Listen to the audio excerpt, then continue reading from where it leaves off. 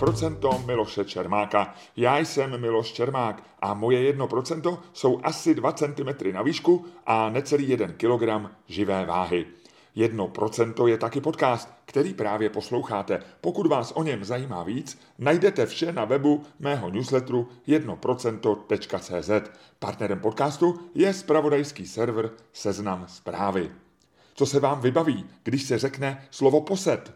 Pokud promrzlý myslivec, čekající ráno na jelena, pak asi neznáte mého hosta, nebo to, čemu se nyní věnuje.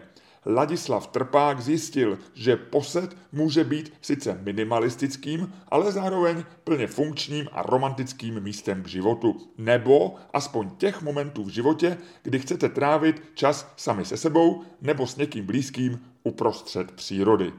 Více se dozvíte v našem rozhovoru, že posedy mohou být sexy stavby, které navíc pohledem české legislativy stavbami tak úplně nejsou, nebo minimálně nepotřebují stavební povolení.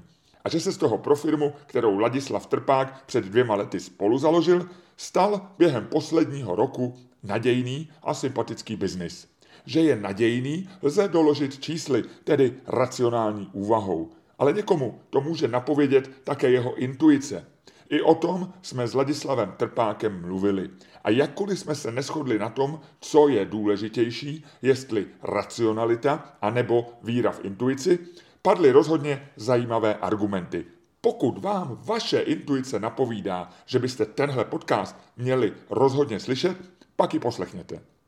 Ladislav Trpák za sebou má vlastními slovy vzlet i pád, tedy podnikatelský úspěch, kterým byl prodej jeho první firmy, a také podnikatelskou havárii, nebo životní, chcete-li. Tou byl pád firmy, dlouhá snaha mu nějak zabránit a nakonec rezignace a zapsání vloženého podílu i času na seznam životních ztrát, včetně spojených problémů i v osobním životě.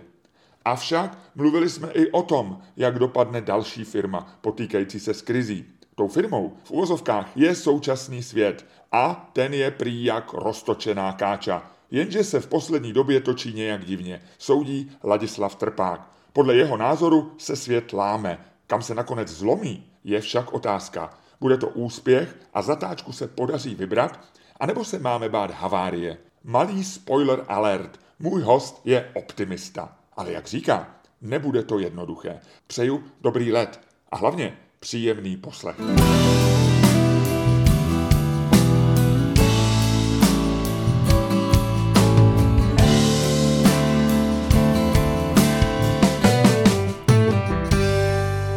Potrap na začátku hlavu, co si zajímavého zjistil tenhle týden? Zajímavá otázka. Hned ostrý start, jo.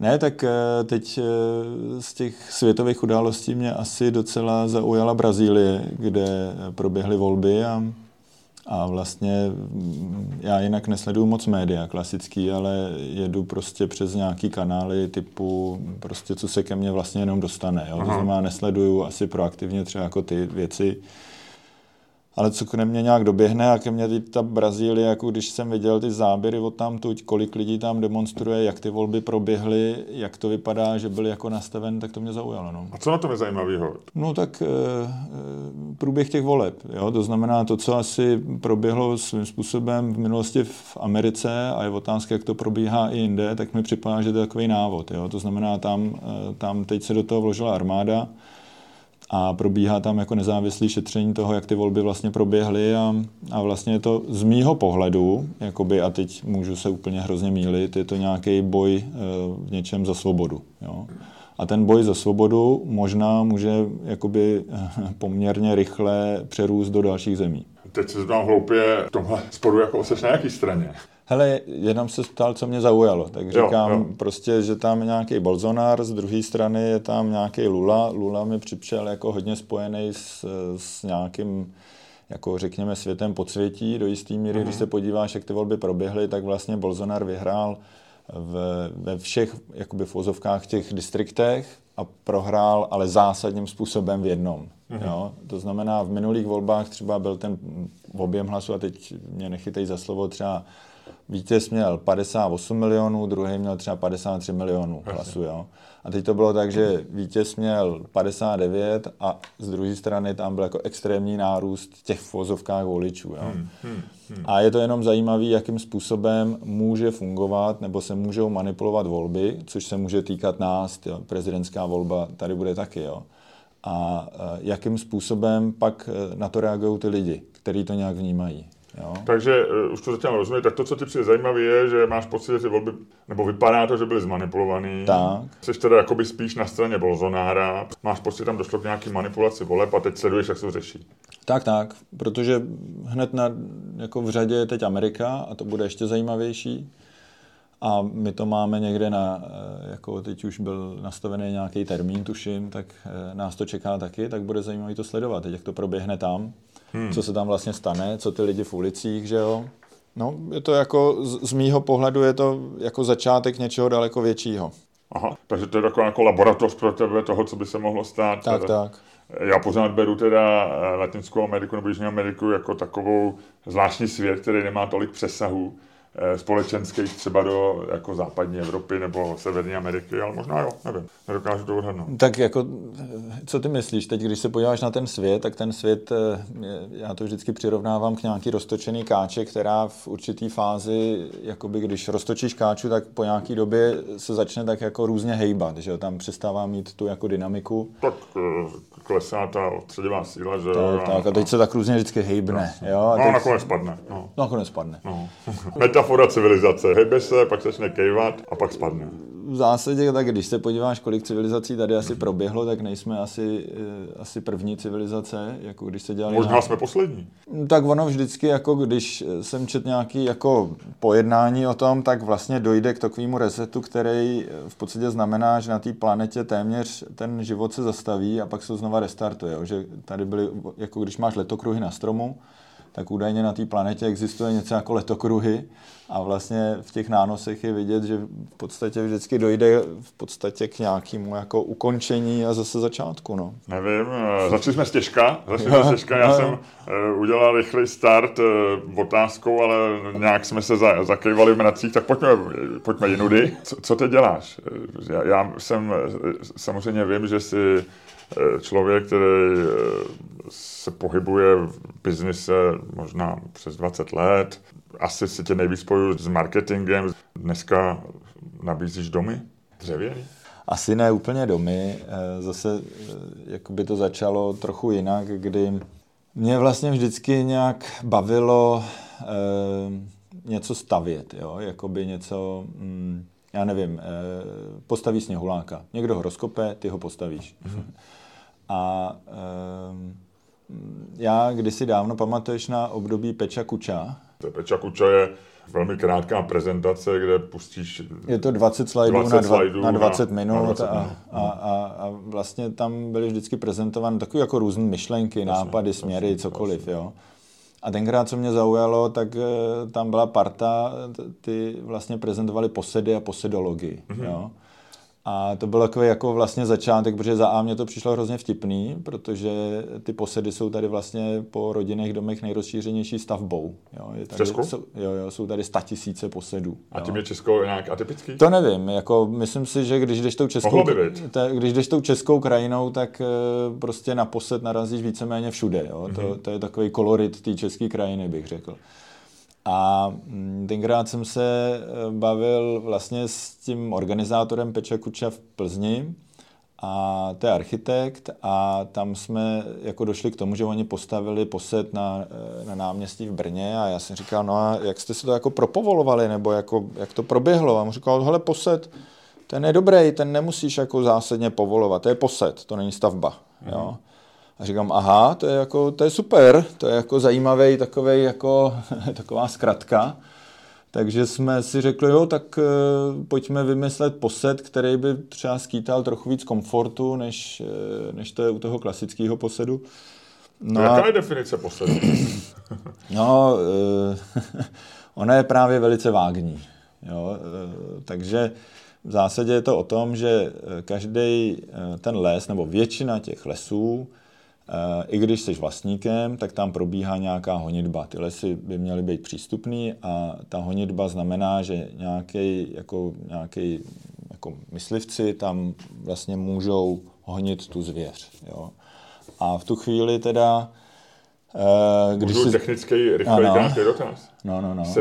Myslím, že českou společnost do určitý míry, minimálně tu, která chodí do lesa, myslivci rozdělují. Část je pro myslivce, říkají, oni loví tu zvěř a udržují správně ty čísla a vlastně pomáhají lesu. A druhá část říká, jsou to šmejdi, protože na soukromém lese, který mi nepatří, se tam chovají a dělají si, vlastně můžou si dělat, co chtějí a je to výsledek toho, že tady máme vedle houbařů a dalších silnou lobby myslivců. Na jaký se straně tady v této sporu? Tyjo, hele, já vlastně asi nejsem na žádný, jako vlastně, zrovna tohle téma mě nějak... Já si myslel, že myslivci vyvolávají emoce u každého. Tak jako... Zvlášť u člověka, který se zabývá posedama. No, tak pro mě posed je asi, jako já už to v sobě, to slovo posed mám uložený jakoby jinak, jo, že vlastně si každý namapujeme to slovo. Dobrý, vracím otázku, že zpátky k posedu. Takže ty jsi zjistil, že posed je častá stavba a já jsem se ptal tu definici a ty jsi říkal, že vlastně se to moc neví.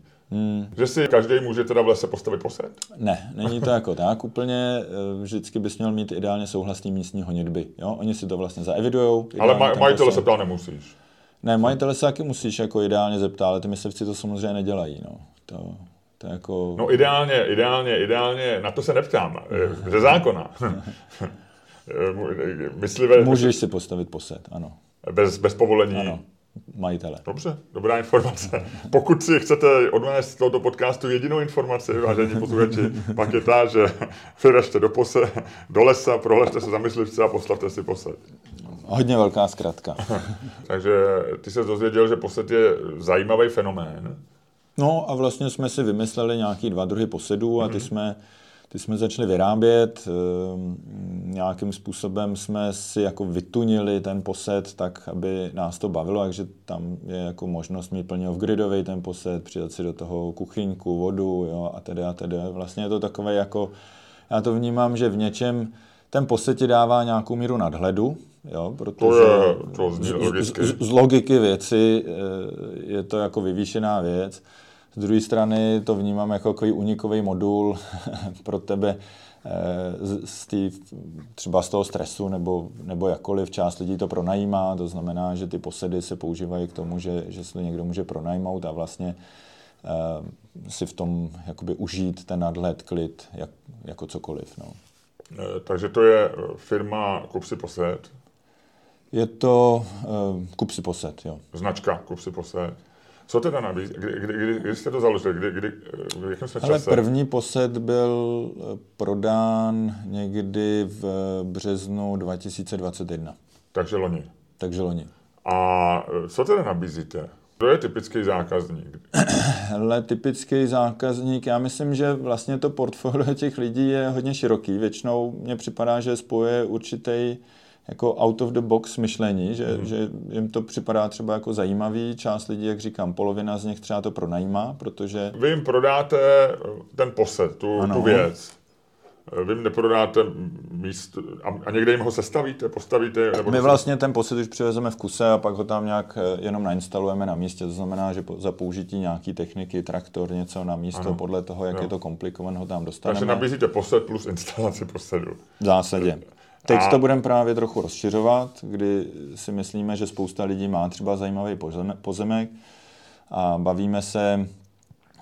bavíme se o tom, že by třeba byla možnost pro ty lidi profinancovat i jakoby třeba pár posedů na tom místě, nebo to může být maringotka, jakoby, nebo chata na kolech, jakkoliv, jo? Prostě takový mini glamping někde v přírodě. To znamená, mám po babičce někde nějaký hezký kus s mlejnem, rozpadlým něco, to místo se mi strašně líbí, připadá mi zajímavý, je krásný a vlastně bych chtěl umožnit těm lidem si na tom místě jakoby odfrknout, jako vypnout, jakkoliv to nazveme.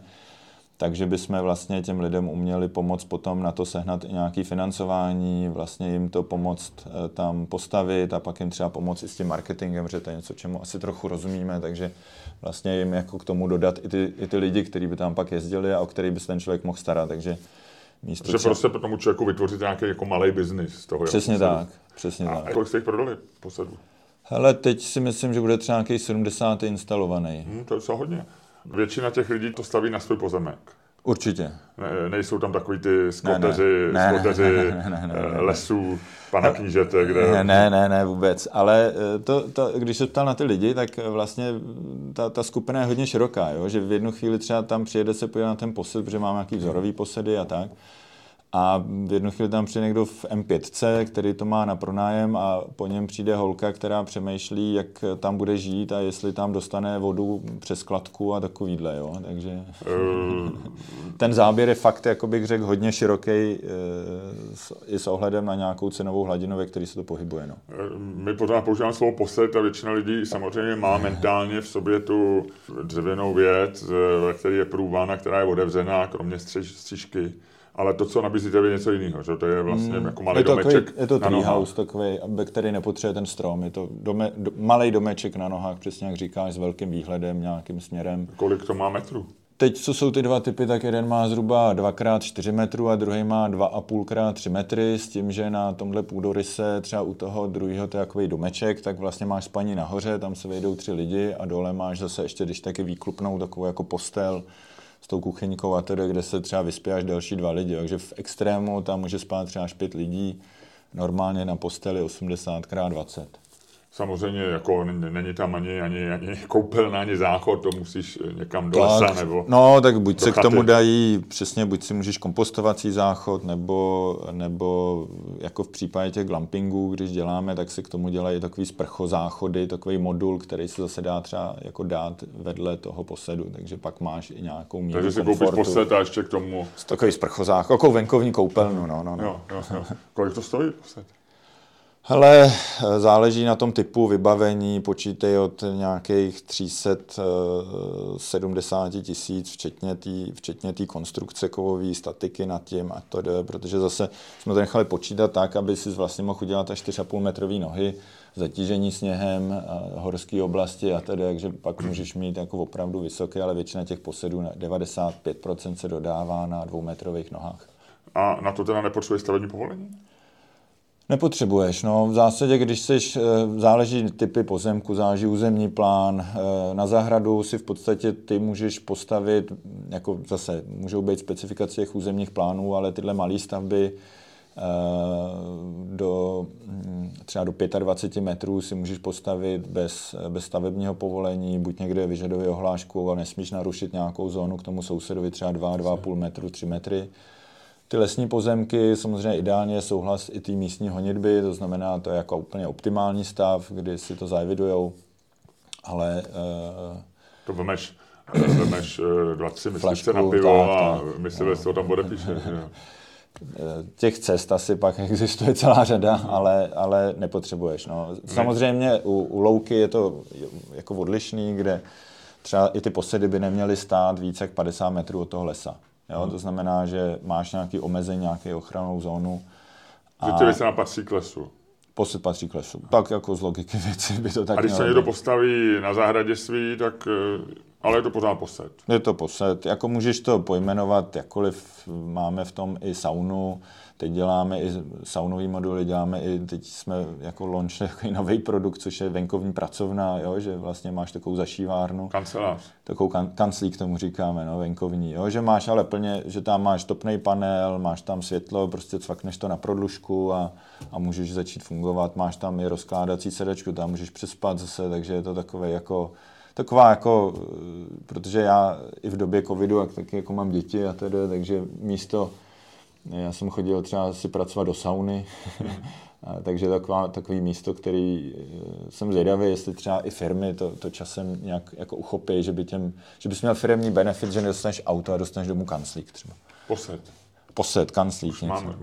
Mám svůj pracovní služební posed. No, přesně. Nemůže vás ohrozit paradoxně váš úspěch, že někdo začne říkat, že to je díra v zákoně a že je potřeba posedy legalizovat a dát jim paragrafovanou podobu, jasně, kterou dneska nemají? Je to možný, no. Je to jako samozřejmě taky možné, na druhou stranu stále jsme u těch zahrad nebo těch rekreačních pozemků a podobně, který to jako umožňují. A tak uvidíme. Asi dívat se na to, co bude, co kdyby, tak je takový. V dnešním světě, jak jsme narazili, kde je ta roztočená kývající se káča, kde vlastně moc nevíme, co bude jako za pár týdnů, tak je to. Jasně, že právní vákuum kolem posedu je asi jeden z nejmenších problémů, který dneska svět řeší. Je to bezpečný? Nebojíte se třeba, že vám nějaký posed, ono je to přece jenom je to stavba na nohách, vy ji často i realizujete, to znamená, že jste za to nějak odpovědný, že vám nějaký posed spadne? Hele, tak jako je to jako hodně naddimenzovaná celá ta konstrukce, děláme to na vruty, které jsou třeba v podstatě 2 metry do hloubky, to znamená to kotvení zase je takový, aby se tam nedělal žádný betonový základy a takovéhle věci, aby vlastně tu věc si mohl, když by si potřeboval a stát se to může, tak ji kdokoliv můžeš demontovat, odvést, prodat. Už jsme jako třeba prodávali i my, když jsme zkoušeli svůj glamping, jakoby, tak jsme jako vlastně pak vzali ty posedy, prodali se za víc, než jsme vlastně měli před tím rokem. Že už je second hand. Second hand, no není zatím úplně, ale myslím si, že vlastně je to jako stavba, která si myslím, že není jako, proč by nevydrželi jako desítky let, jo, tak jak jsou dělány, protože to děláno z nějakých křížem lepených desek smrkových, je to vlastně materiál, který je poměrně novej, je to z mýho pohledu lepší materiál, jsou třeba překližky, navíc se dělá ze smrkového dříví, tady českýho, je tady firma v Čechách, která to vyrábí, takže vlastně všechno, co děláme, si vždycky... Není to z Číny? Ne, je to výhoda? Ne, tak tady už potřebuješ tu lokálnost, protože doprava a teda, jo. My jsme samozřejmě bohužel největší exportér vlastně dřeva jsme byli, teď nevím, jak to je tenhle rok, ale... Jako Česká republika. Česká republika v celé Evropské unii vyváží nejvíc nespracovaného dřeva primárně přes Polsko a pak to vozíme Čína, Amerika. Jo? Vlastně my to tady...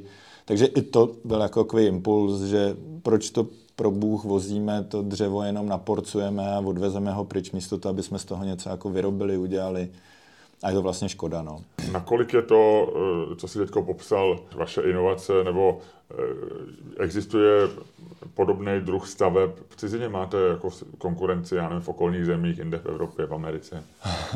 Hele, existují určitě jako různé stavby i na nohou. To, jak to děláme my, je nějak specifický právě díky i té biodesce, i tím způsobem uvažování, protože třeba to, kde to vyrábíme, konkrétně posedy, je truhlárna na Vysočině, která má fakt jako obrovské zkušenosti s výrobou nábytku a jako hodně nás vlastně baví takový detaily nad tím, jo? To znamená, jak to jako udělat, aby to bylo opravdu, aby to bylo jako krásná funkční, jo? Ty věci, takže si vymýšlíme vlastní typ okýnek na to, způsoby, jak jako jsou tam, je tam fakt jako parádní řada takových jako detailů, který třeba jakým způsobem spojujeme to dřevo, jak se prolepuje, jo? Že ta stavba je jako opravdu velice kompaktní. Stalo se nám, že se nám utrhl jeden posed při vyvážení nějakým traktorem a posed jako vlastně, i když pak někam ten vozejk narazil, posed v pohodě přežil, takže to docela takový, už jsme udělali i crash test vlastně první. takže je to taková jako hezká věc, že třeba fakt tam si hraješ s takovou řadou detailů typu vybíráš ze 4 dodavatelů barev, kterou lazuru budeš používat, jo. Jasně, není firma, která by se jmenovala, já nevím, Three Houses LTD. Ne, zatím není, no.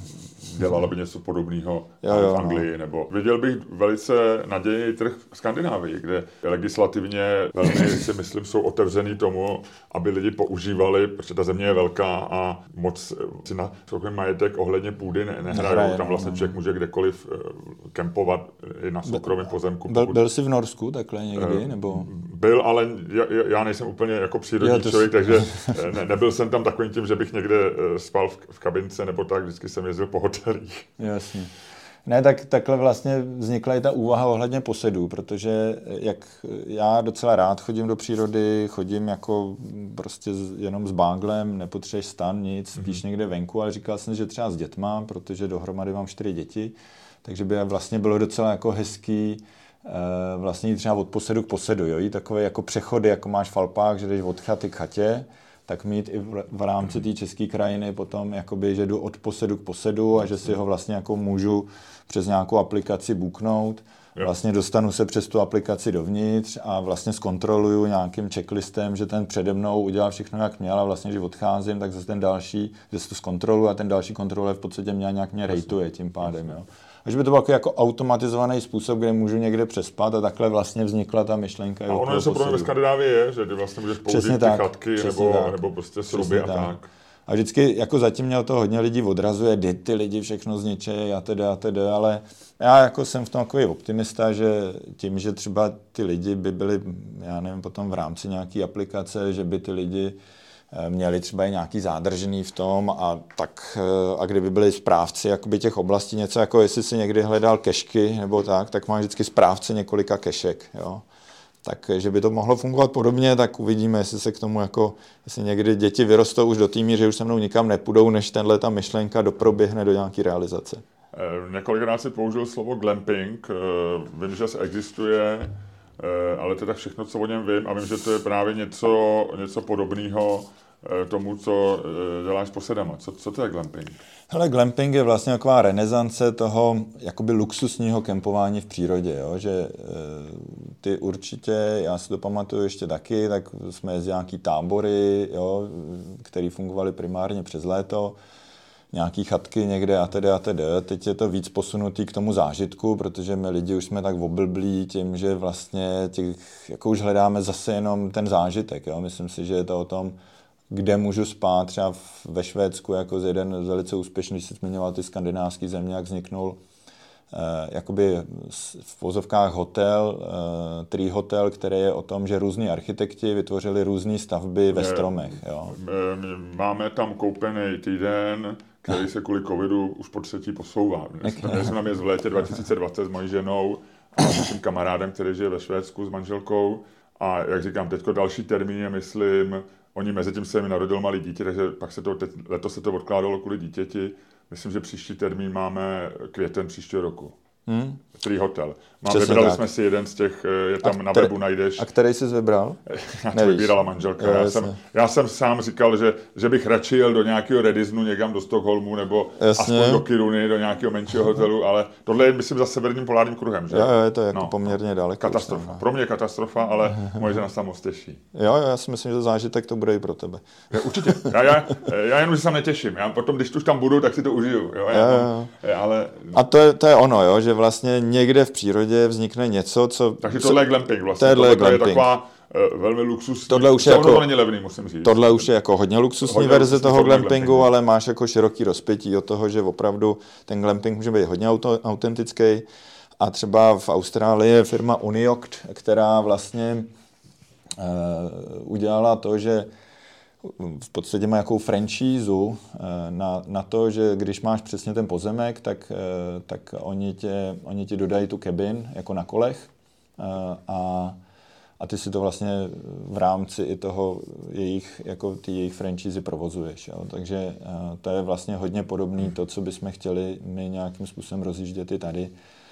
A myslím si, že opravdu je to o tom zážitku, no. Je to o tom, že oni okolo toho postavili celou vědu. Třeba Japonci už mají lesologii, jo.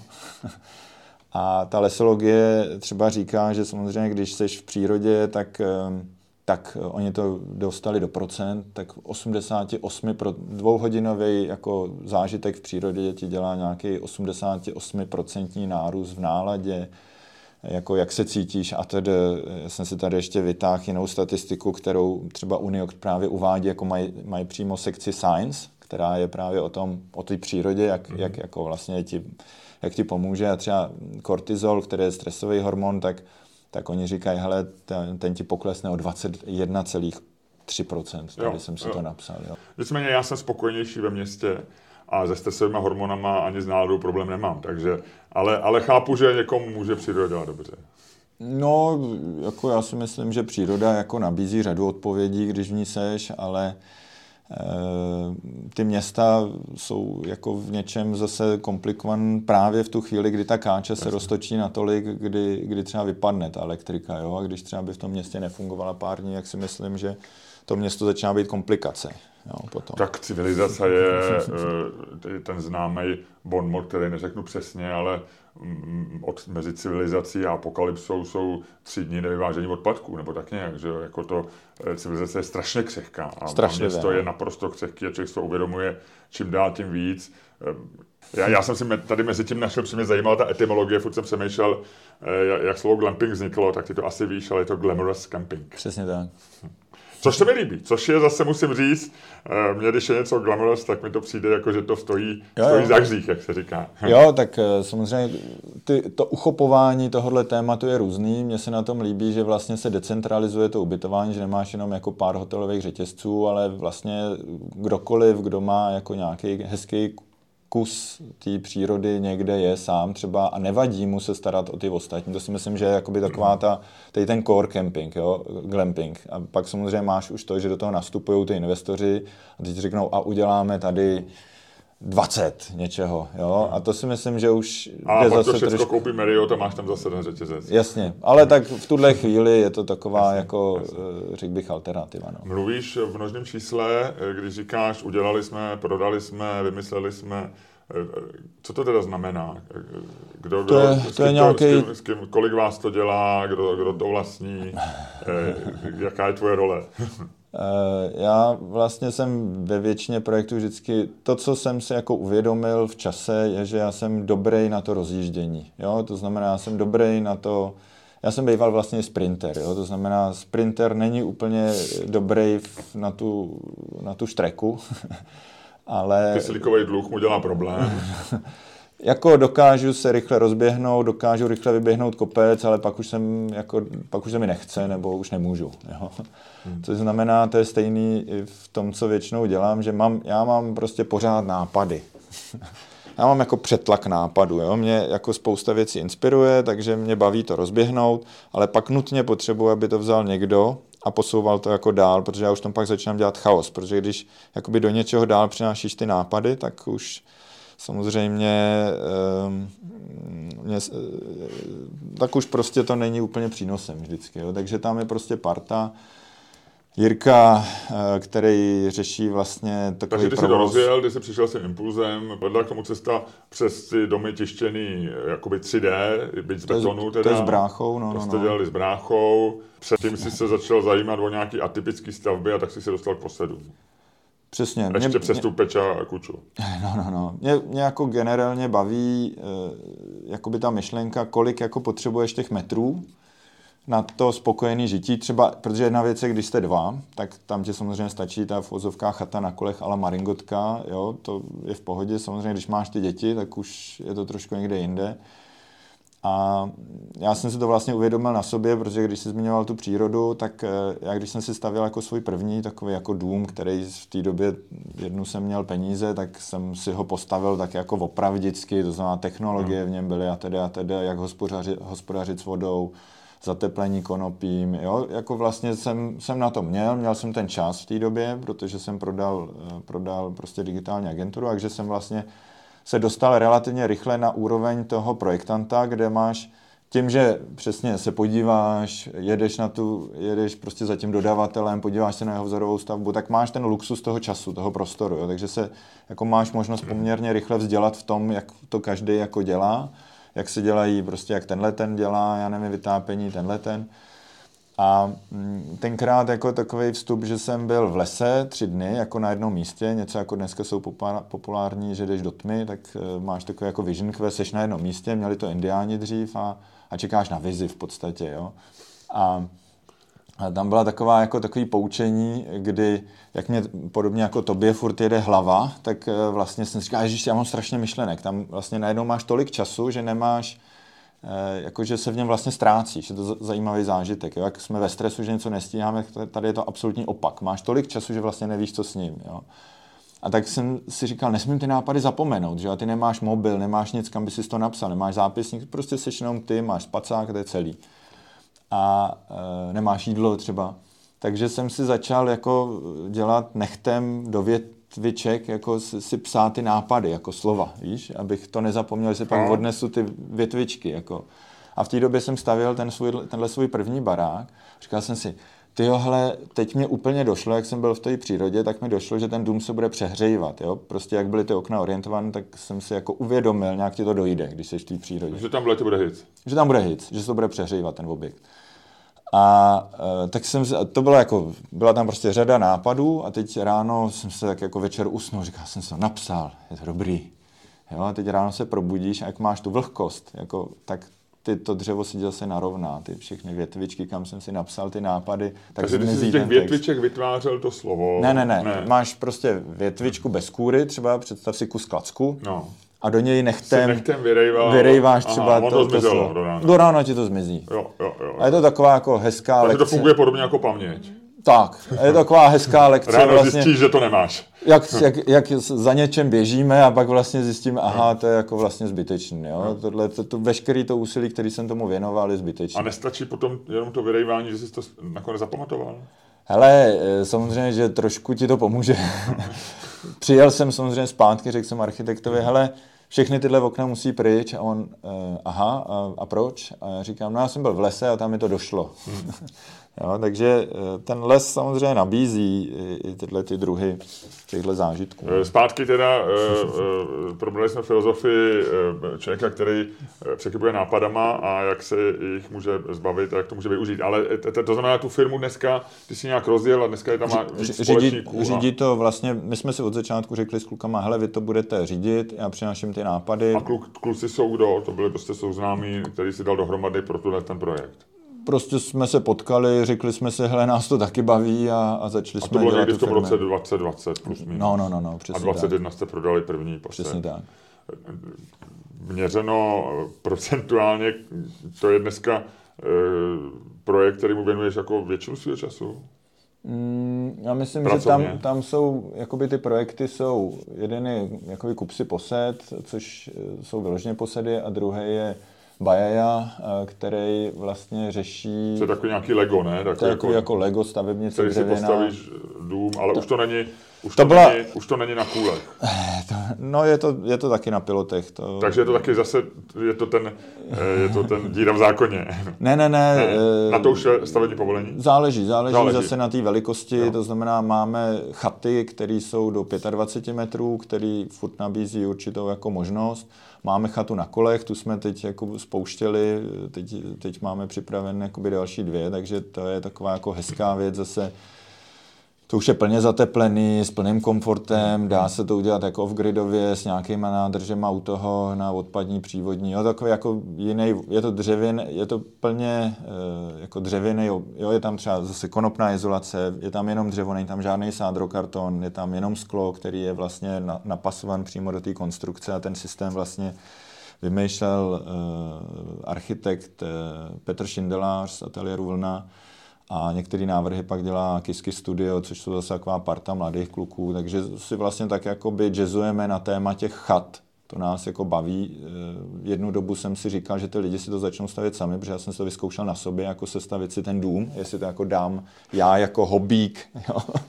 A zjistil jsem, že dám, vlastně v tom i bydlím, ale myslím si, že ještě relativně brzo pro ty lidi, aby si to dělali sami, jakože ta moje idea byla, že jim dodáme pana Lorence, a dodáme jim tu stavebnici a oni podobně, jako máš IKEA, si to budou jako skládat. Jo. Ale spíš mi připadá i to poučení z těch posedů, kdy jsme udělali třeba jeden posed, který byl vyloženě skládačka, a to vůbec nefungovalo. Jo. To znamená, že... Nefungovalo ve smyslu, že to lidi nechtěli. Neprodávalo se to. Jakoby, že ten cenový rozdíl, když jim to poskládáš ty, u toho už nebyl takovej. U těch domů už by to bylo asi o kousek dál, ale nefungovalo to prodejně, no, prostě ta skládačka nefungovala. Jo, že vlastně jsme vymysleli zase systém takových panelů, který si fakt jenom cvakáš. Jo, že něco jako když máš perodrážku OSBčka, jako desky, kterou do sebe nasouváš, tak jsme vymysleli jako panely, které se do sebe nasouvají, a nefungovalo to. Takže Bajaja je vlastně, takže kdybych si řekl, tak posedy je třeba polovina času, Baja je druhá polovina času. A v těch obou věcech jsi spoluvlastník těch projektů? Vlastně jsem si řekl, že jako vlastnictví nechávám třeba na ženu a už vlastně nic nevlastním. Takže to vlastně tvoje žena? Kus vždycky těch podílů, ano. Jo. Ty jsi něco jako posed. Tak, já jsem kdykoliv demontovatelný. Biologický posed, který nic nechce vlastnit. A ta cesta k tomu, že dneska děláš posedy a montovaný domy Bajaja, vedla od asi digitální agentury. Jakou školu jsi studoval? No, já jsem vlastně kdysi dělal jsem sportovní základka, sportovní gimpl, to bylo to období, to bylo ne, to bylo v Plzni. Já jsem se narodil do Mažlicích, vyrůstal jsem v Plzni. Takže to bylo takový období toho... A byl jsi běžec? Byl jsem běžec, no. Sprinter, no. Jako, za kolik jsi běžel 100? Jaký máš osobní rekord na 100? 10,7, no. Jako byl jsem vlastně i třeba na to 2 kilo, tak my jsme byli i, já nevím, ve štafetě druhý, první v Čechách, na to 2 kilo taky jako nějak, jako, že třeba první jsem někdy vyhrál, když jeden kluk, který jako byl jako fakt dobrý, ale k tomu dopoval, tak když neběžel, tak byla určitá šance, že můžeš vyhrát, no.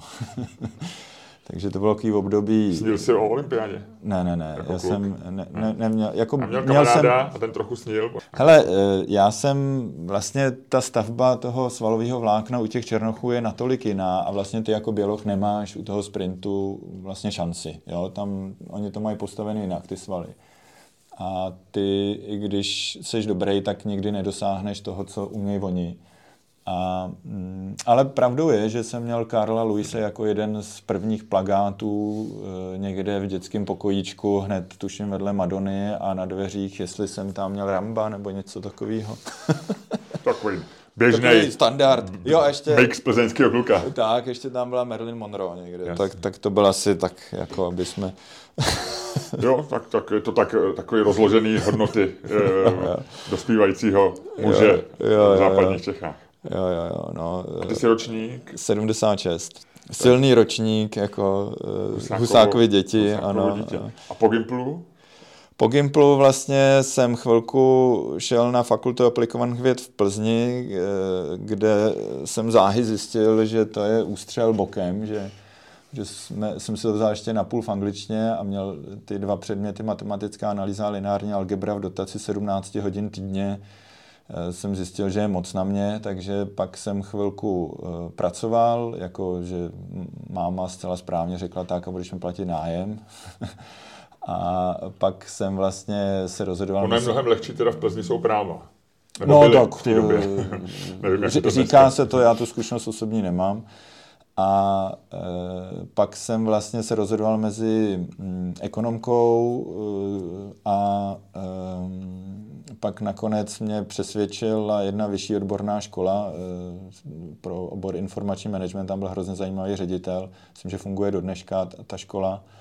A ta byla taková hodně prakticky zaměřená, že třeba bylo půl roku praxe v Anglii a jako takový to bylo na tu dobu. To bylo taky v Plzni? Ne, to bylo tady v Praze už. No, takže tam to bylo zajímavé v tom, že v té době samozřejmě já jsem neměl jako vyšší odborná škola nárok na kolej, takže vždycky jsem se přihlásil na nějakou výšku, kde jsem teda získal na půl roku kolej a pak tu druhou půlku roku jsem tak různě přetloukal na kolejích u kamarádů a to bylo jako hezký období. No.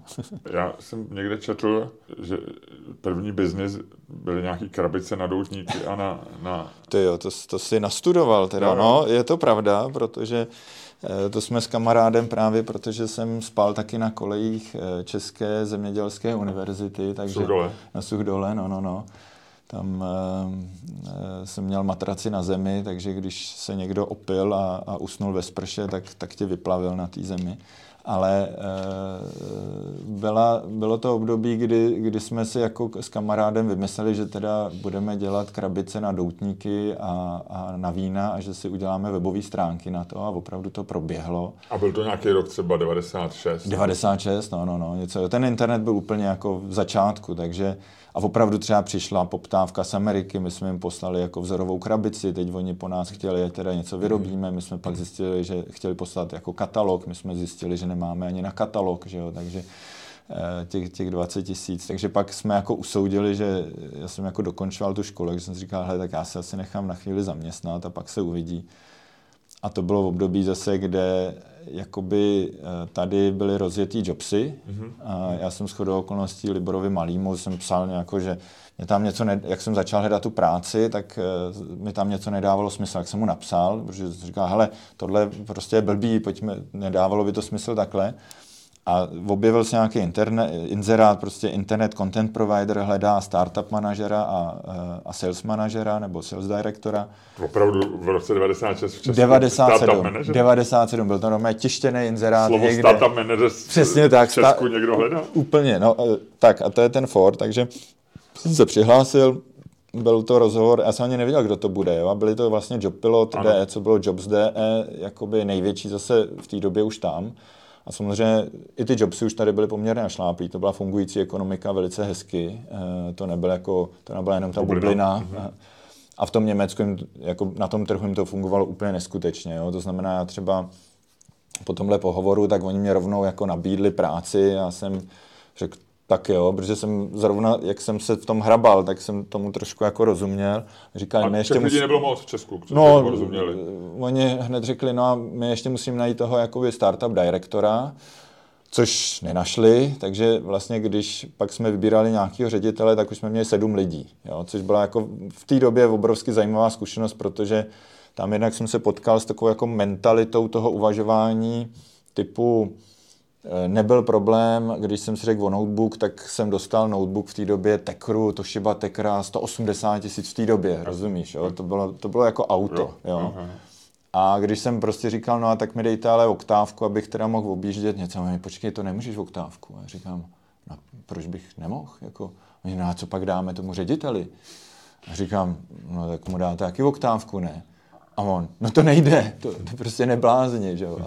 Tak tam vlastně mě začaly docházet, jo, že když jsem pak třeba přijel do toho Německa, tak ty všichni, tam bylo 50 Audi TT, jako na tom parkovišti, to byli ty obchodáci, ale bylo to v tom Německu, jo, a takhle jsem měl nějakou hierarchii jako nad tím a bylo jako zajímavý vlastně v té době, v tom 97., když jsme jezdili, teď si měl to sezení s těma, tam jsi měl Francouze, Poláka, prostě Maďara, jo, vlastně jak vstupovali do těch jednotlivých zemí a odevírali tam ty jednotlivé pobočky, kdy jediné, co jim vydělávalo prachy, bylo Německo, všichni ostatní jako tvrdě prodělávali v tom začátku.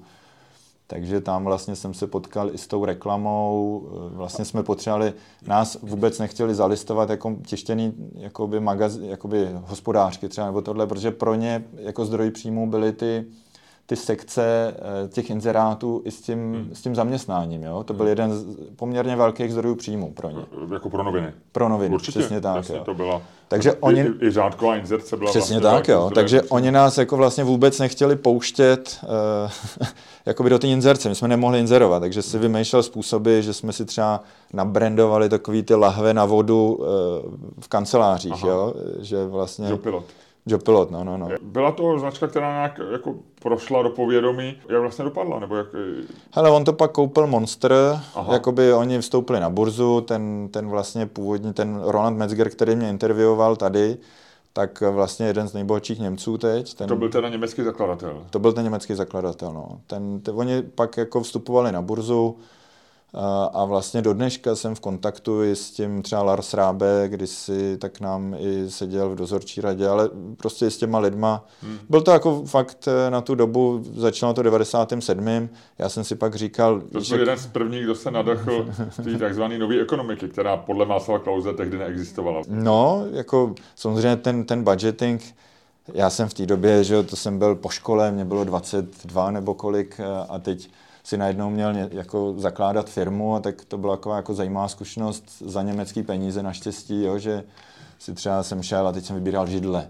Tak jsem jako jel třeba do Skonta a teď jsem tam vybíral tu židli a teď si říkám, nesmím za to moc utratit, tak jsem strávil půl dne, že jsem vybíral tu židli, pak jsme... Ale to je hezký nakupovat, ty hormony fungujou, že jo? Protože... No, ale tak teď jako hrozně řešíš ty parametry té židle a pak zjistíš, že za 3 měsíce se tyhle ty židle rozpadly, tak si udělal první zkušenost, OK, to nejlevnější úplně nefunguje a tak dále. Zajímavá Jak dlouho to trvalo zkušenost. pro tebe? No já jsem tam vlastně bylo toho 97. Vybral jsem jednoho ředitele, toho pak vyhodili, protože Se rozpadl za 3 měsíce jako ta židle. Ne, ten ředitel prostě se tam zase nelíbil někomu v tom vedení, takže pak jsem vybíral dalšího ředitele a ten tam vydržel, Láďa, tak tam vydržel, ten se pak stal nějakým viceprezidentem, měl na starosti i nějaký části, jakoby snad v Latinské Americe. Jo, takže udělal kariéru takže udělal tu kariéru. A já tenkrát, protože nám dělali reklamu Ogilvy, když si tady měl včera toho Josefa, tak, protože jsme jim jako globálně, jo, že já jsem chtěl dělat s Fabrikou v té době, což byla jako lokální reklamní agentura, Miro Lukáč, a takže oni řekli, ne, musíte mít Ogilvy, ale tam byl jako úžasný tým taky nakonec. Ale neměli vlastně tu zkušenost, jak dělat reklamu pro tu internetovou firmu v té době, to neměl nikdo, že jo, v 97. Takže jsem si pak řekl po 2 letech, kdy jsme něco jako takhle dělali, jak říkám, tak tady nikdo není, kdo by dělal tu internetovou reklamu, tak si jako udělám digitální reklamku. A tenkrát Láďa mi říkal, hele, neblázni, my ti dáme peníze, tady dostaneš tady ještě region celý a tohle, tak tady zůstaň, ne. To je ten Láďa, ten direktor. No. Ten český pak. A já říkám, hele, jenomže já už jsem se rozhodl, tak kdybych vlastně teď změnil to rozhodnutí, tak jako vlastně kecám sám sobě. Takže s nulovejma zkušenostma 2001, kdy všechno totálně spadlo, tak vlastně my jsme zakládali agenturu, v té době jsme vyhráli tender na Word Online, pak následně tiskali. A to byla taky taková jízda, kdy ten Žil navíc se nás tenkrát ptal, a kolik vás vlastně je, že jo? A já jsem byl programátor, který... A to byla agentura Advertures, no.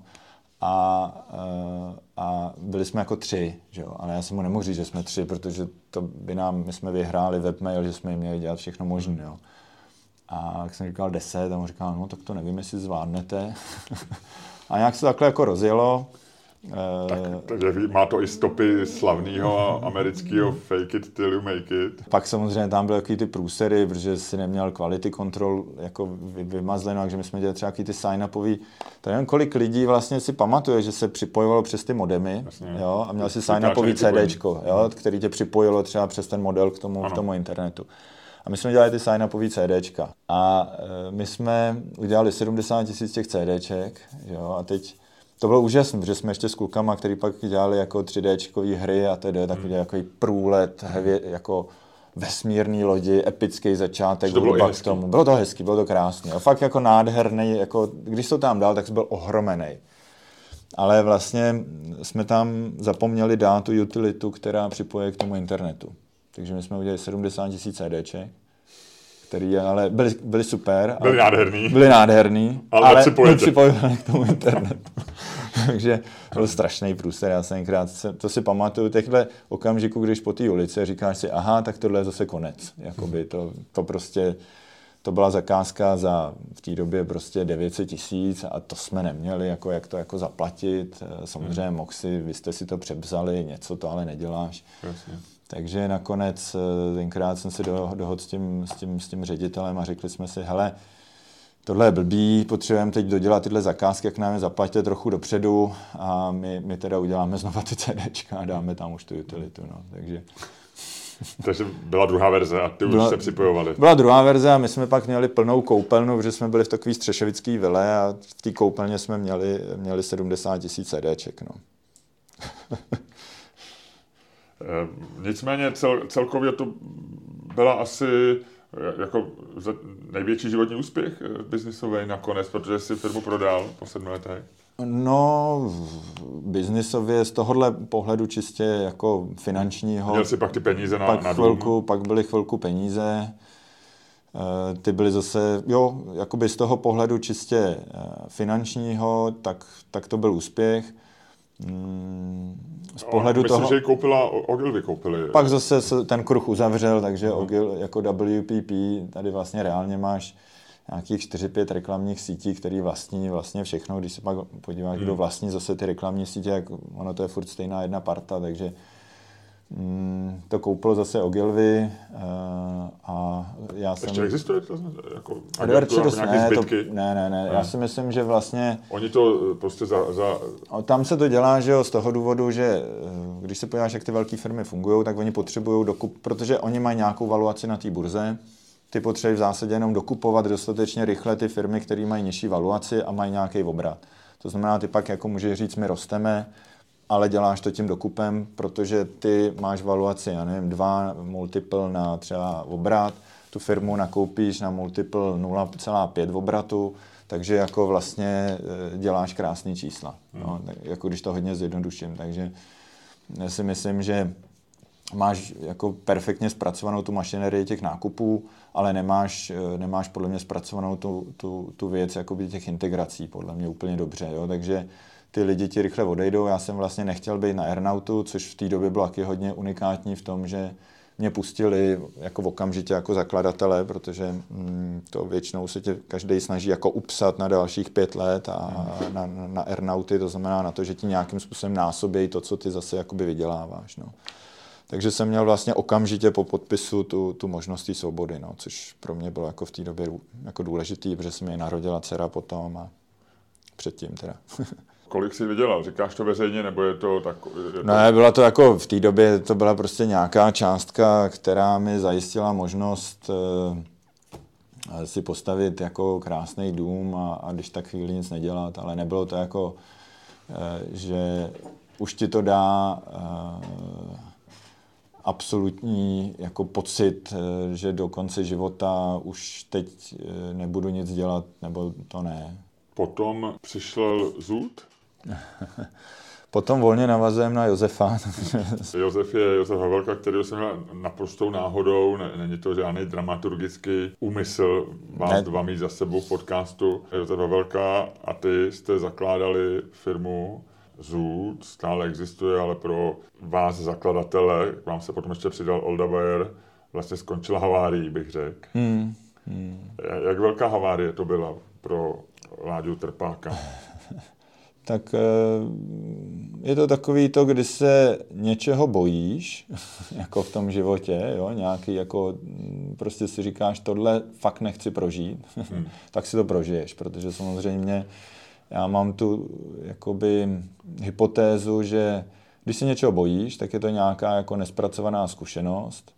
A tak vlastně v rámci toho života, pak, když si ji nespracuješ nějakým jiným způsobem, tak si ji prožiješ. Myslím, že zatím hledáš příliš silný spirituální pozadí, ale já si myslím, že průsery se stávají mnohem jednodušeji. Ale pokud to máš filozoficky zdůvodněný, je to možná lepší. Tak prostě havárie to byla jako velkého rozsahu. A... První, kdo vyskočil z auta, který už nejelo úplně dobře, byl Josef Havelka. Ale vy jste potom s Oldou Bayerem vytrvali a vlastně ty jsi byl jeden z těch lidí, kteří to přeměnili na něco úplně jiného. Vy jste to zakládali jako na platformu, kde se budou potkávat brandy, což Josef Havelka říkal, brandy s těma zákazníky. Měl to být takový jako trochu jiný. V té době to ještě Facebook neměl rozjetý, jo, takže to měl být vlastně takový jako brandbook. Jasně. To se ukázalo, že nefunguje a vy jste ze Zůtu udělali e-shop pro oblečení. Takovej multi-channel, no, nebyl to jenom e-shop, vlastně ta úvaha byla, že to oblečení si potřebuješ zkoušet a proto se vlastně stavěl ten jakoby více kanál, to znamená, můžu to vyzkoušet, mám i nějaký jako kamenný v vozovkách výdejny a vlastně ten začátek byl o tom, že ta značka přinášela značky, které na tom trhu nejsou zajímavý. Doba založení Zůtu je 2010, ty jsi skončil kdy? 2018, 2019, tak nějak. Já upřímně v tom čase trochu plavu, jo, teď. Takže jako bylo to nějaký období, nějakých 9 let třeba, to znamená, předtím jsem měl 7letky, tady bohužel jsem přetáhl. Tam došlo k majetkové obměně, nebo lépe řečeno k nějaké revitalizaci té značky? Tam došlo k restrukturalizaci té firmy, takže vlastně v té době Natland koupil pohledávku banky a vlastně vstupoval do toho následně. Jsme si tam tak jako Následně tam byl jakoby dosazený management, takže já jsem vlastně pak spíš jako byl ve formě toho, kdo se snažil douklidit nějaký ty věci tak, aby to co nejméně bolelo všechny zúčastněné a pak, takže to bylo nějaký období třeba 1 roku, který byl jako velice složitý, kdy se ti fakt jako ráno nechce vstávat a jít řešit vlastně všechny ty průsery, takže to bylo jako těžký období, no. To jako té energie už, když si říkal o té přírodě, tak vlastně ale to byl takový impuls, kde já jsem se přesunul do místa na nějakou samotu, sice kus od Prahy, ale vlastně pro mě to bylo vždycky jako dobíjení, jo? Že já vlastně jsem přišel... Ty jsi pracoval v Zůtu a chodil... Se úplně zdevastovaný nějak dobít a vlastně zase zpátky druhý den ráno to řešit dál. No. Pro mě jakoby ta příroda v to období byla, jako, to bylo vždycky, jako když máš velice jako válečnou vřavu, a pak máš vždycky na chvilku to v období toho klidu a zase ta válečná vřava. Co na tom bylo nejtěžší? Ten pocit toho selhání, já myslím, že bojuješ jako s tím a teď se snažíš, že samozřejmě znáš osudy všech těch lidí i v té firmě, i těch dodavatelů a tedy a snažíš se to jako ukočírovat tak, aby co nejméně lidí přišlo o peníze. Ale je to těžký, protože ví, že tam ve chvíli, kdy tě ta banka jakoby vypoví, tak v tu chvíli to máš už hodně složitý. No. A ty jsi přišel osobně taky asi o peníze? Jo, tak je to... Nejvíc asi Olda Vajer. Určitě, no. Nejmíň Josef Havelka. Já budu někde mezi, ale jako rozhodně o dost blíž tomu Josefovi. Narušilo to nějak vaše vztahy, nebo to je další aspekt společných biznisů, že i po lidské stránce někdy to přináší nepříjemnosti? Já si myslím, že s Josefem on jako tam ten vzájemně nějaký vztah dál funguje. S Oldou bohužel ten vztah se samozřejmě rozbil jako víc a dál bych to nechtěl komentovat. A definitivně to skončilo tím odchodem firmy někdy 2018, 2019. V zásadě jsem se ještě snažil jakoby tomu novému vedení nebo tomu novému vlastníkovi, tam se vídáme, snažím se mu občas říct nějaký jako postoj nebo jakoby pocit toho, kam by ta firma měla, protože my jsme měli nějakou cestu, kam měla směřovat. Ale jako jinak v tom žádnou jinou roli nehraju. Vlastně já si myslím, že celkově ten fashion během toho období covidu dostal jako hodně na zadek, no. Že to je vidět i na Zélandu nebo na About You, jo? Že vlastně... Ale pořád možná méně na zadek než nějaký retail jako fyzický, ne? Nebo ne?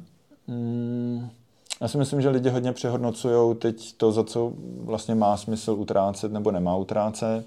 A když bychom se bavili, a zpátky nahodím to téma té přírody, tak já, co jsem se díval na průzkumy, tak zatímco třeba těch 2010, 2011, ten tématem pro ty lidi byl lifestyle, ve všech průzkumech vycházelo, jo, jako jak se oblíkám. Ta móda byla jako hodně vysoko v tom, nad čím ty lidi jako přemýšlejí, co jako pro ně hraje nějakou roli v tom životě. A ta příroda teď ve všech těch průzkumech letí nahoru. Jo? To znamená, že vlastně příroda teď začíná být to hlavní téma pro spoustu lidí. Jakoby jakoby vlastně to s tou přírodou bude dál, za A, jako jestli jsme ji jako definitivně zdevastovali, nebo se to jako, jo, protože klimatické změny asi tady nějaký jsou a budou. A z druhé strany i to, jakoby, co ta příroda pro nás dělá nebo nedělá. Jo? Což mě jako zaujalo, že opravdu ta příroda teď je to jako fakt jako velký téma pro hodně lidí. Mluvil jsem s hodně lidmi, co třeba prodali firmu, podobně jako ty. Vždycky mě zajímal ten pocit, jaký měli, když jim na mobilu pípla z banky ta notifikace, že peníze dorazily na účet. Většinou odpovídali, že to bylo úplně takový, to bylo hezký, ale ne nějak zaznamenání hodný. To si pamatuješ? Hele, asi dost podobně. Nemám z toho, jo, jak v tom životě máš nějaký opěrný body, jakože si říkáš, tohle je první zamilování a tedy, tak rozhodně tohle není nikde. Byla to jako taková věc, kdy v něčem samozřejmě si v té době taky řešil, hele, měl jsem to prodat, protože v té době ta agentura byla poprvé jako jenom na retainerech, na tom, co dostává od těch klientů pravidelně měsíčně, aniž jakoby Jo, že Jasně. to, co dostáváš pravidelně, tak vlastně pokrylo plně chod té agentury, což bylo poprvé. Což je luxus vlastně. Což je luxus. My jsme v té době fakt měli hezky našláplně ten mediální biznis, ty kluci potom šli dělat, chvilku byli v Zutu a pak šli dělat vlastně i mediálku, která pak byla taky největší.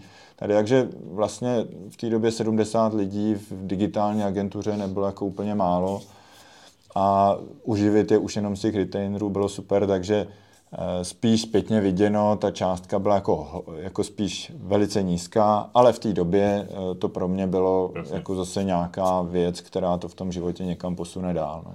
Dokonce paradoxně někteří lidi říkají, myslím, že mi to říkal Dan Vávra, že když on prodal první firmu, tak to byl jeden z nejhorších pocitů v životě, že vlastně jako takový nějaký prázdno, to, že ty peníze jsou jedna věc, ale to, co vlastně u člověka udržuje, já nevím, ráno, aby vstával, tak je většinou spíš nějaký sen a ve chvíli se ti splní, nebo máš ten pocit v ten moment, že se ti splnil, že a on se transformuje do těch penězí a jakkoliv spousty lidí o tom sní, že někdy vydělá hodně peněz, tak on říkal, že byl skoro nejméně šťastný v celém životě. Ono ti přibývají pak nový starosti, protože ti všichni jako ten bankéř ti začne volat a říkat, hele, my tady pro vás máme tyhle produkty a tohle a tamto a investujte sem, investujte tam.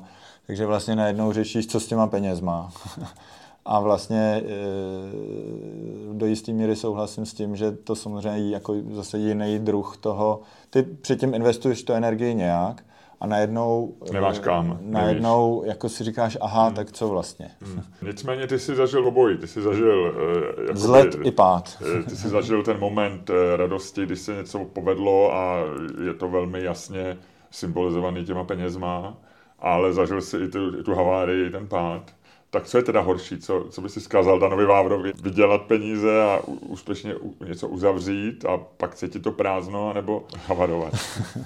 Asi záleží na druhu havárie, nedokážu to asi takhle jako zobecnit. Pro mě i tu havárii zpětně vnímám jako nějaký životní posun, protože jak mě hodně běhají ty myšlenky, tak samozřejmě máš, já jsem vždycky jako v tom sportu i v tom biznise to je takový výkon, jo? Je to o tom výkonu, jako jestli ty lidi uargumentuješ třeba v něčem, nebo jestli je ukecáš, nebo jestli jako přemýšlíš rychlejš, nebo jestli něco uděláš líp, jo? A teda.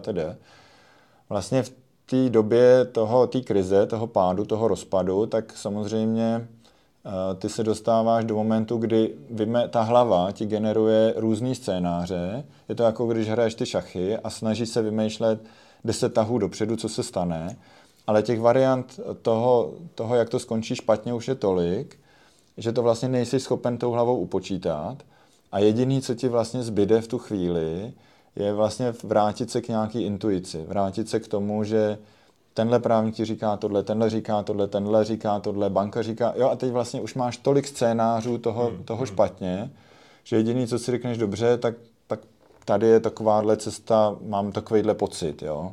A paradoxně tě to jako v něčem posune dál, že začneš víc věřit té své intuici, nějakému pocitu, než té hlavě.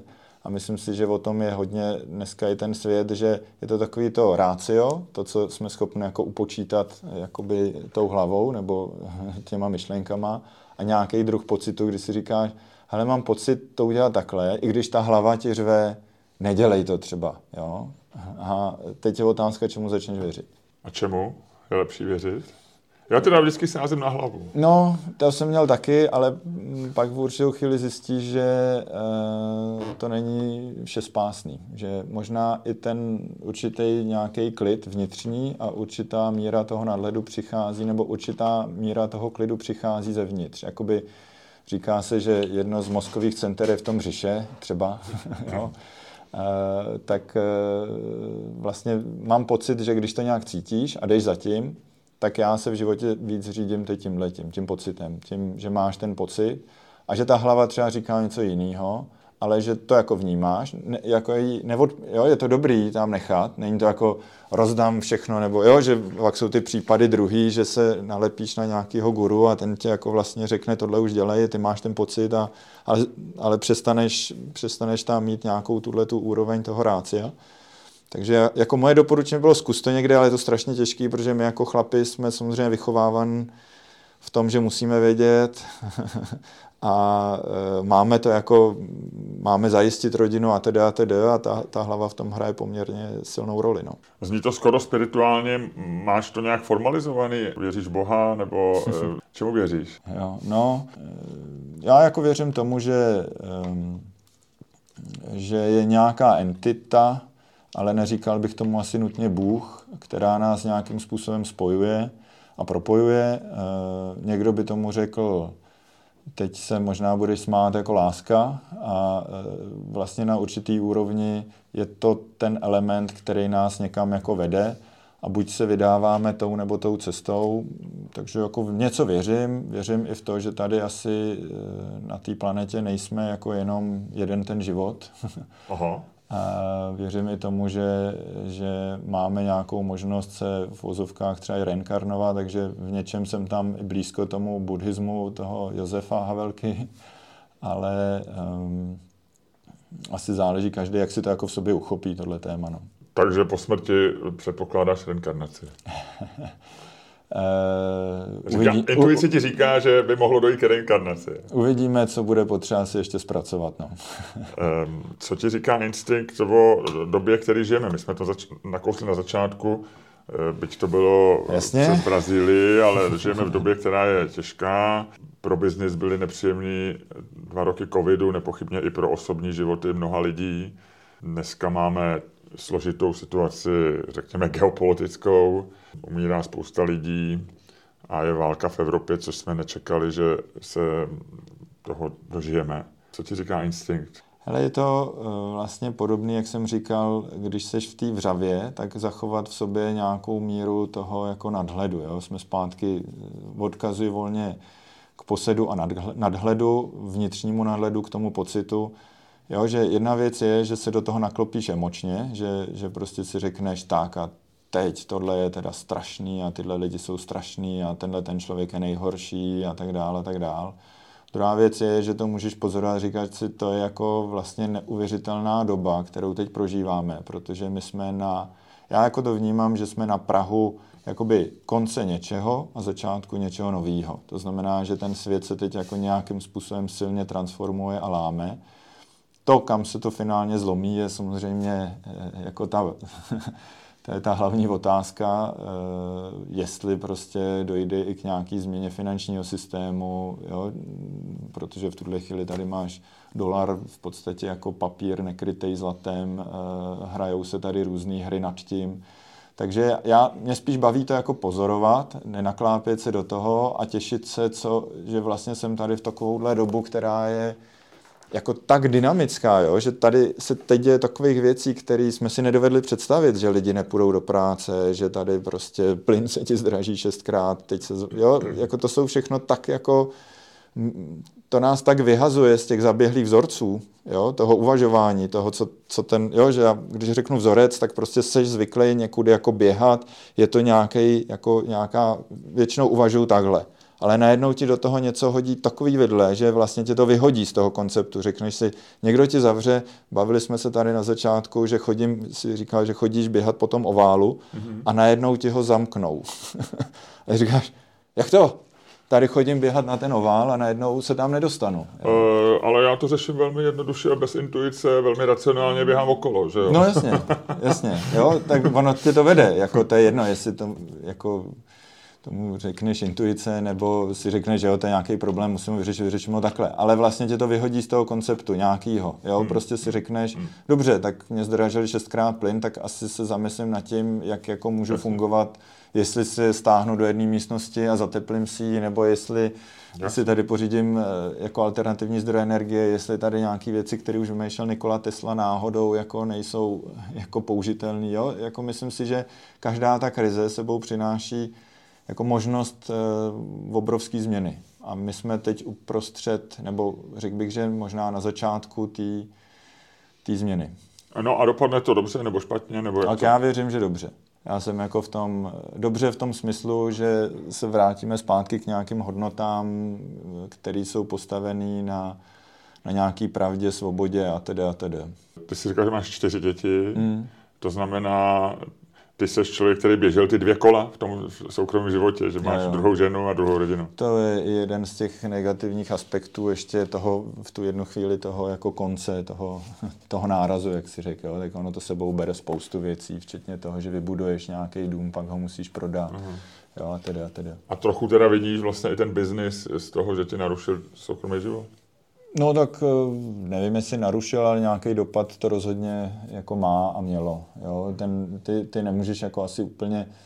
My nejsme, nebo tady je to zařízen tak, že zatím hrajeme tu věc s těma penězma, takže ty nemůžeš úplně vyskočit z toho, že by si řekl tak a teď už ji nehraju úplně, protože zbytek lidí to hraje. Jo? Takže vlastně musíš nějak zaopatřit tu rodinu a jsme zpátky u toho tématu těch mužů.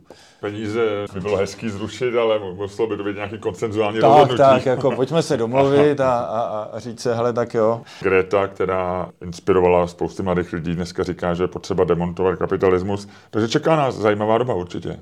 Bez pochyby. Ty jsi už naznačil odpověď na mou poslední otázku, kterou vždycky dávám v podcastu. Jaký bude svět za 10 let? Je lepší nebo horší? Tak v mém subjektivním vnímání věřím, že lepší. Jako vlastně se těším na to, jak to bude. Já mám vlastně teď to nejmladší dítě, ty je 2 a kousek. Aha. Krásný věk. Krásný věk v tom, že vlastně ty děti tě tak jako učí, jak to říct, příklad, jo? Když si mi dával spát vždycky, nebo dávám, tak když myslím na práci nebo na něco myslím, jako a máš takový to, víš, jak jako řešíš v hlavě ty věci, jo? Tak ona neusne. Jo? Ona vlastně to vnímá nějakým způsobem. Tak jestli zároveň přemýšlení do ní šťoucháš loktem nervózně a neuvědomíš si to, tak je to možný. Ten test jsem provedl několikrát, a není to, že bych do ní šťouchala tak. Ale vlastně vnímáš na tom dítěti, ona ti připomíná, s jakou radostí se třeba dokáže probudit do toho dne, jo? Nebo jakou radostí si dokáže užít cokoliv v podstatě. Jo? A pro mě je to vlastně parádní připomenutí vždycky toho, ať se děje cokoliv, dá se to užít, tak si to pojďme jako užívat. Jo? A takže proto i věřím, že za 10 let, pakliže by nás bylo víc, třeba teď je otázka, kde je to kritické množství. Vždycky se říká, jo, že to znáš to s těma opicema na jednom ostrově, který začne mít ty batáty a aniž by, jo, když se dostane na určitý kritické množství, který se to na tom ostrově naučilo, tak najednou to uměli všechny opice. Jo? A teď je otázka, kolik je to kritické množství, aby si říkalo, bude to krásný a představuji si to takhle, aby vlastně došlo k té změně. No. Potřebujeme změnu? Já si myslím, že už dost je potřeba. No.